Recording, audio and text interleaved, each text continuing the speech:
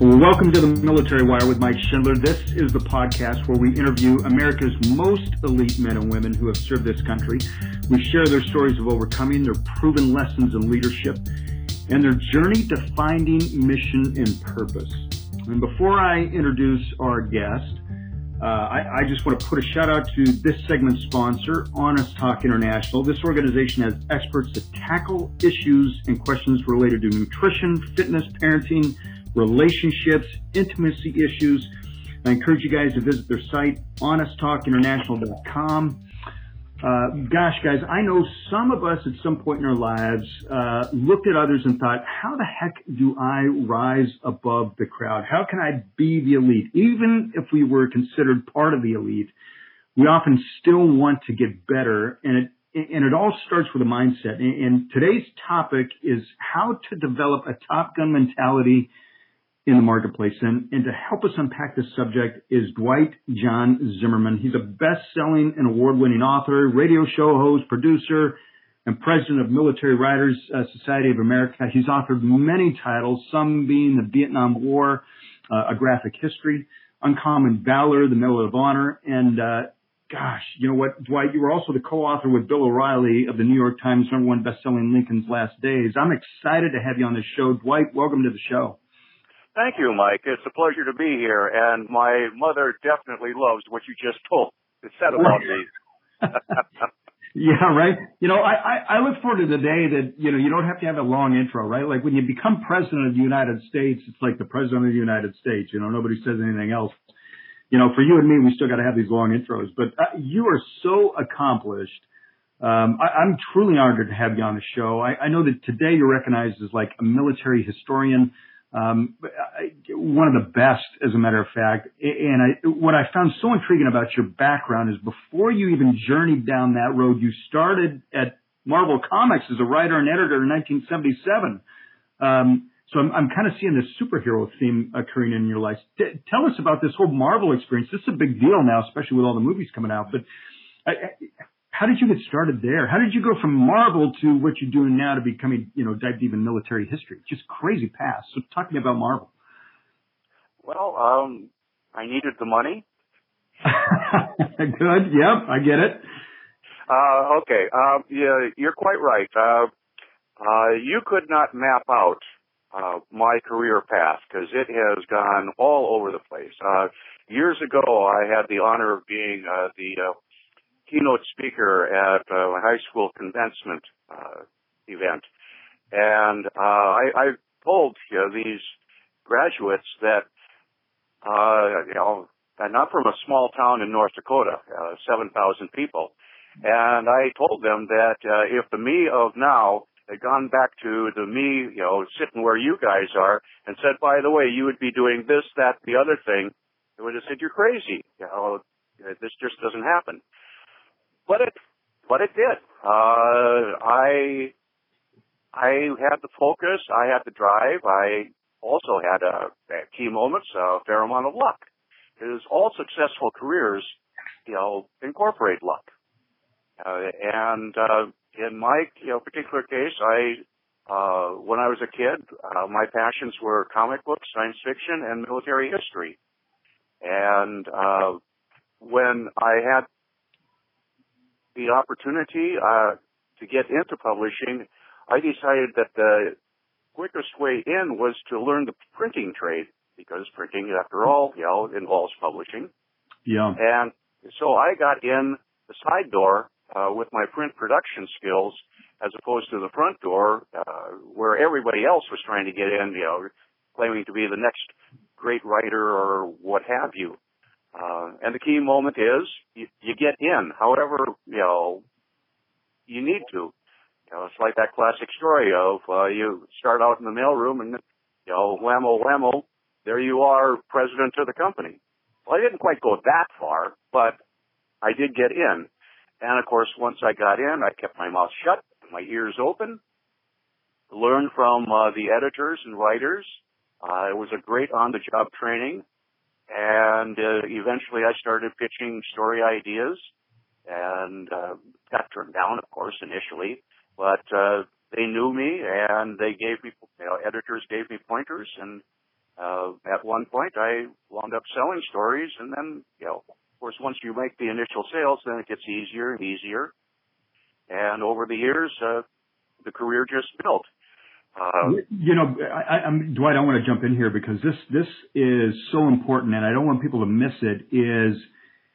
I love what you said about you got in, right? You did whatever it took to get in, right? You didn't just sit there and go, listen, I got to start as a project manager. I got to start as a, editor copy or, whatever. You, like you said, you got in a side door, but you had a vision of what you wanted to accomplish. And I love that. And I think that's an important point. Because you're extremely successful today, but you had the initiative to just get started. And I think that's so important. I mean, so important. Right. Well, you have to prioritize what exactly, are the things that you're guys going to bend on. And I was obviously very flexible in what I needed to do just to get in. And so long as I had the strategic goal in mind, then it's just like, well, what now that I'm in, what can I do to help me ultimately achieve that goal? Who do I learn from? Who do I get to be a mentor? And obviously there were a lot of mentors in my career. And it doesn't have to be someone who is superior. In other words, like an executive editor or editor-in-chief. It could be someone who is just as, in the mailroom. Because you learn from everybody. Everybody has something to contribute. And so long as you are always open and willing to listen, and that's the real key that I saw in a lot of people, they use their mouth more than they use their ears. Great point. And also, I saw some tremendously talented individuals, but they just didn't have the discipline. So, and you need to be disciplined. Any successful person, has to have dedication. I told my kids, I said, you've got the skills. And you will become successful in your life. But the key thing that you have to remember is you have to be persistent. You will always experience failure at some point and setbacks. Do not let them overcome you. Learn from those failures. You will learn more from your failures than you will from your successes. And Lord knows I had a bunch of spectacular failures. And boy, did I learn. Amongst other things, I learned, don't do that again. Right. Well, see, and that's wisdom, right? You develop wisdom if you start learning from your failures. I love that. It's so good. What I truly, as I was looking at your bio and you're known to me. I mean, obviously I'm an author and I've followed some of your work and I even have some of your work on my shelf. You have not made only a study of this century, but past centuries, and your work on Lincoln was a national bestseller, and for some considered one of the best presidents in the country, certainly because of what he had to rise up to in order to lead a nation, and certainly a divided nation at that time. So what would you say, studying some of the great leaders over the years, what are some of the common themes and principles have you found? Have you found anything that's common or the principles that some of these most recognized leaders share? There were a number of traits, even among such diverse individuals as Lincoln and Eisenhower and Washington. They all kept calm when others around them were losing their heads. They owned up to their failings and learned from them. They weren't afraid to be afraid, but they refused to let fear control them. And they weren't intimidated by people smarter than they were. Instead, they tried to learn from those people. Lincoln especially, his cabinet was famously called a team of rivals. Some of them felt that they better deserved to be president than he did. And he outfoxed them all and got them all to be a part of his team working together. It's brilliant. Yeah, I think that's a maturity in leadership right there, and I think that's a mindset. I think that that goes along our topic of how do you develop that, because that is an art. I think I mean, gosh, we could dive so deep on that. I want to make a point because I know oftentimes our listeners, they listen during commuting hours, which is 20, 25 minutes. It's so deep that we could go, Dwight, and I'm just honored to have you on the show. But I want to bring people's attention to this I'm calling it a work of art. Your Top Gun, 50 Years of Naval Superiority, that is now available. This book is awesome. I've got it on my shelf, been flipping through it like I told you. Of course, I'm biased. It was that film Top Gun that got me into the Navy. I mean, people that listen to this, they know the story. I don't know if you know the story, but man, I saw that movie. I walked into the recruiter's office. I looked right at him, and I was there in that shiny pressed white uniform. And I said, I am Tom Cruise. I'm going to date Kelly McGillis, and I'm going to fly cool jets. Two out of those three did not happen. but I did join the Navy.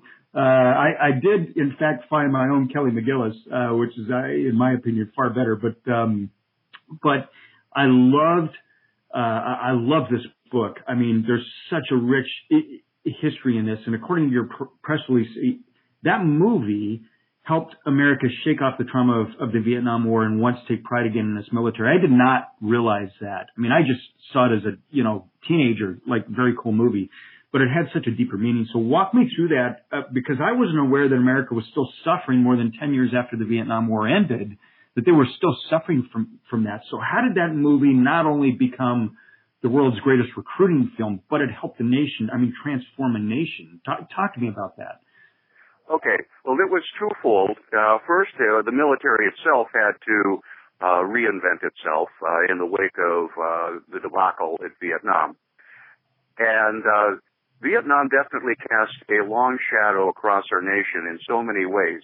I addressed that. It was even beyond 1986 with the Top Gun Tom Cruise movie. In my Vietnam War graphic history, for instance, I opened with 3 quotes. The first from 1991, when President George H.W. Bush, referring to Operation Desert Shield, Desert Storm, says, I've told the American people that this will not be another Vietnam. And in 95, there's this quote from pundit Bill Mayer, a lot of people have warned President Clinton that Bosnia will turn into another Vietnam.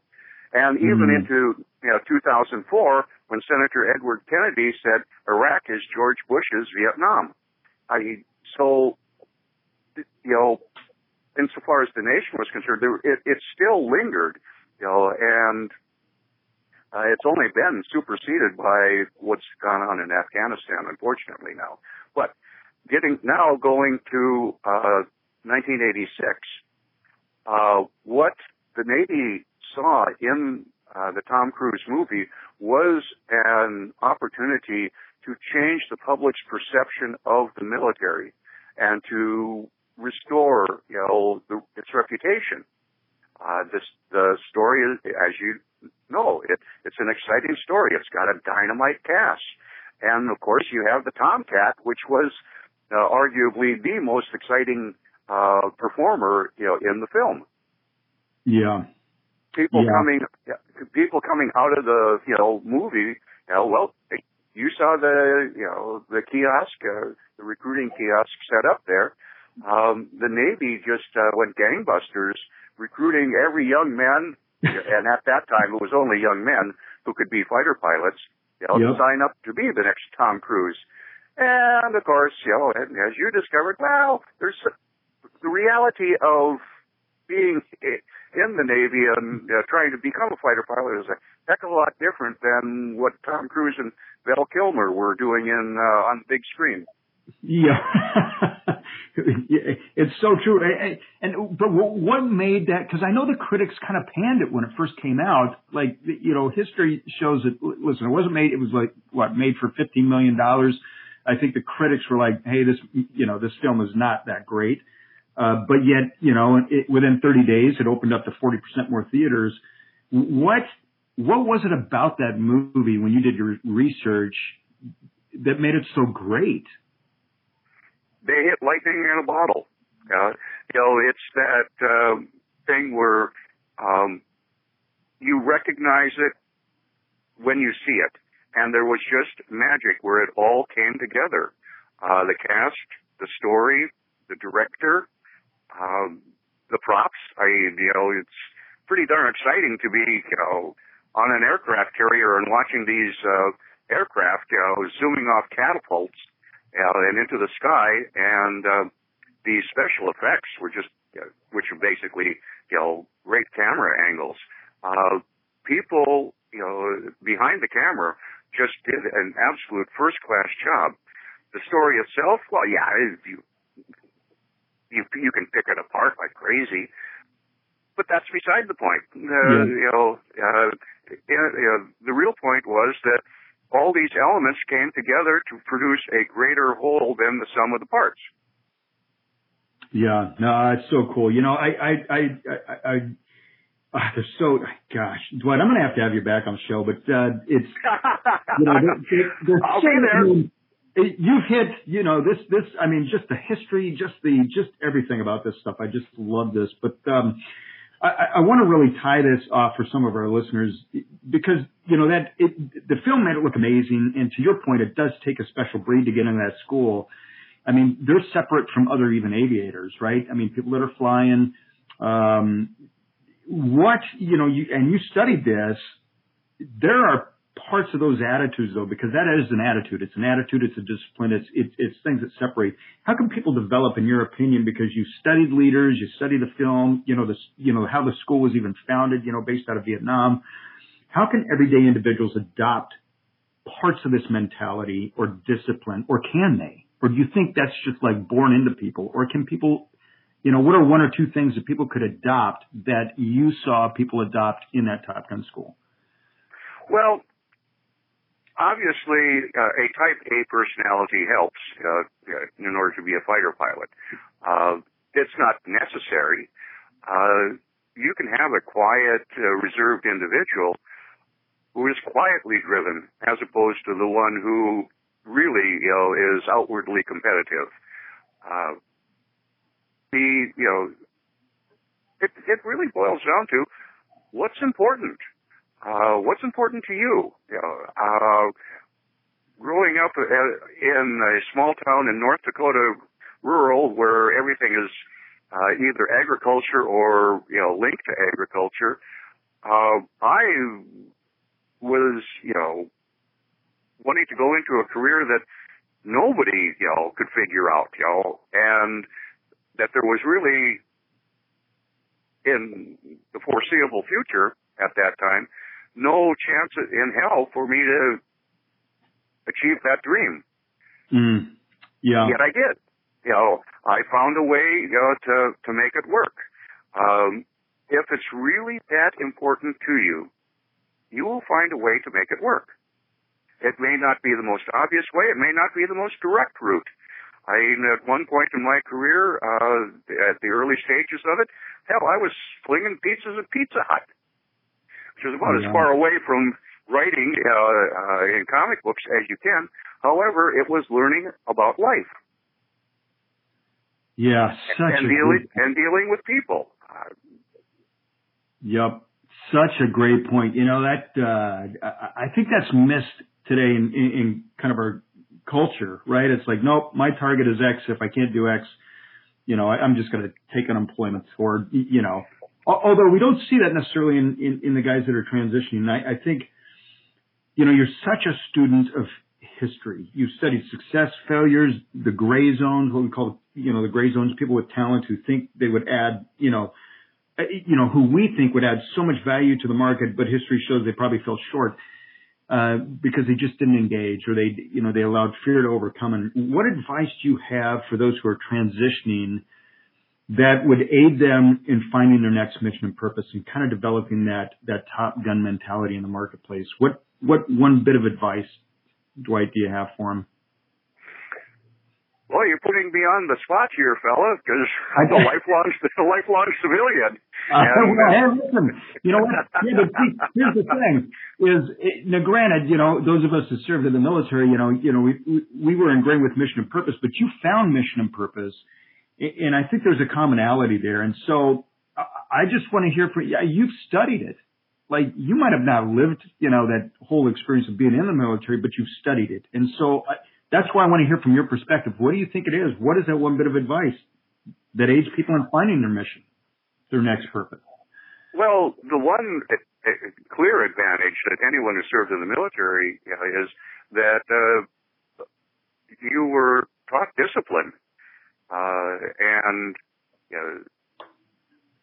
then of course you had your MOS, and in some cases, that specialty is easily translatable into the civilian realm.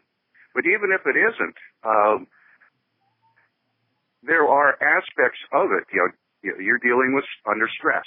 Management. Whether you were a junior officer or an NCO, you had to lead people. You had to work as a team. You will find that employers will appreciate you having served and will see you as someone who can be dependable. And the other good thing is that, especially if you haven't had a college education prior to military service, you've got the GI Bill. And so you couple and it doesn't have to be a 4-year college degree. It can still be a community college, a 2-year degree, trade school. I went to trade school. I learned to be a printer. I did not go to a university, a 4-year university, to learn how to write. I taught myself how to write. Yeah. Well, and I think what you landed on was you found what would bring you joy, and you did whatever it took to lead you on that path. And I think that's an important part is, one can chase the money, you can chase the jobs, you can chase these different things, certifications, degrees, etc. But find what brings you joy and then dig into it and do whatever it takes. Get in the side door, like you say, right? It might not be sexy how you get there, but, do whatever it takes to accomplish what brings you joy. Dwight, I just want this thing to be longer, but, I love your book, your latest book, Top Gun, 50 Years of Naval Superiority, is brilliant. It's wonderful. I love the history. I love the pictures. I love everything about this book. It's available now. How do people get their hands on it, and how do they follow you? Okay. The book is available at Barnes & Noble and all fine bookstores, the brick and mortar stores, and also at Amazon and other internet outlets. I have a Facebook site. You can just keywords Dwight John Zimmerman, and that's Jon, by the way, not it's the Scandinavian spelling of John. So I regularly post things, and I've been working on trying to get a website going. I have friends who say, "You need a website," and I go, "Yeah, you're right." Yeah. And somehow life always keeps intruding about the time that I'm getting around to it. Yeah. Well, it's a brilliant book. Dwight, it has been truly my honor to interview you, and I want to have you back on the show because I know that we could go so deep in so many of these areas. I mean, we didn't even really talk about how Top Gun School came about. I think that's for a later show, but how that even, began to formulate and what people can learn from that. How do we learn from our past and build things in the present to go ahead and really protect us, for the future. So much to go. But Dwight, thank you for being on the show. Listeners, I encourage you to pick up this book, Top Gun, 50 Years of Naval Superiority, available at Amazon, Barnes & Noble, all the places that you could get books. I highly, highly, highly recommend it. Sir, Dwight, thank you, my friend, for being on this show. Thank you, Mike. It's been a genuine pleasure. I really appreciate it. Absolutely.